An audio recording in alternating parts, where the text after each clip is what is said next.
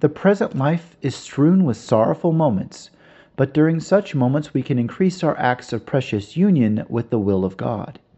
Such times afford the opportunity of mortifying our self-love, loving our objection, and indeed our own crucifixion.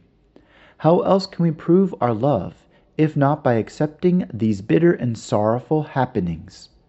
How often have I referred to the stripping of ourselves to be reclothed with Jesus Christ crucified? Then and only then will God dwell in our hearts. From the life of St. Francis de Sales.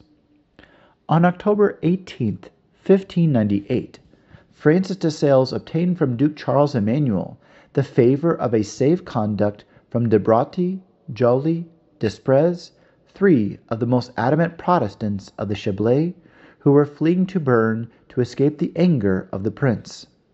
Since they were the very ones who had constantly opposed and insulted the apostle, they were very surprised by his heroic charity and goodness, and immediately went to thank him.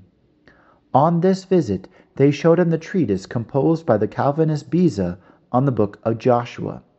On opening, the saint immediately discovered the assertion of the author that Calvin merited, after God, the glory of having been the first to establish the Lord's Supper.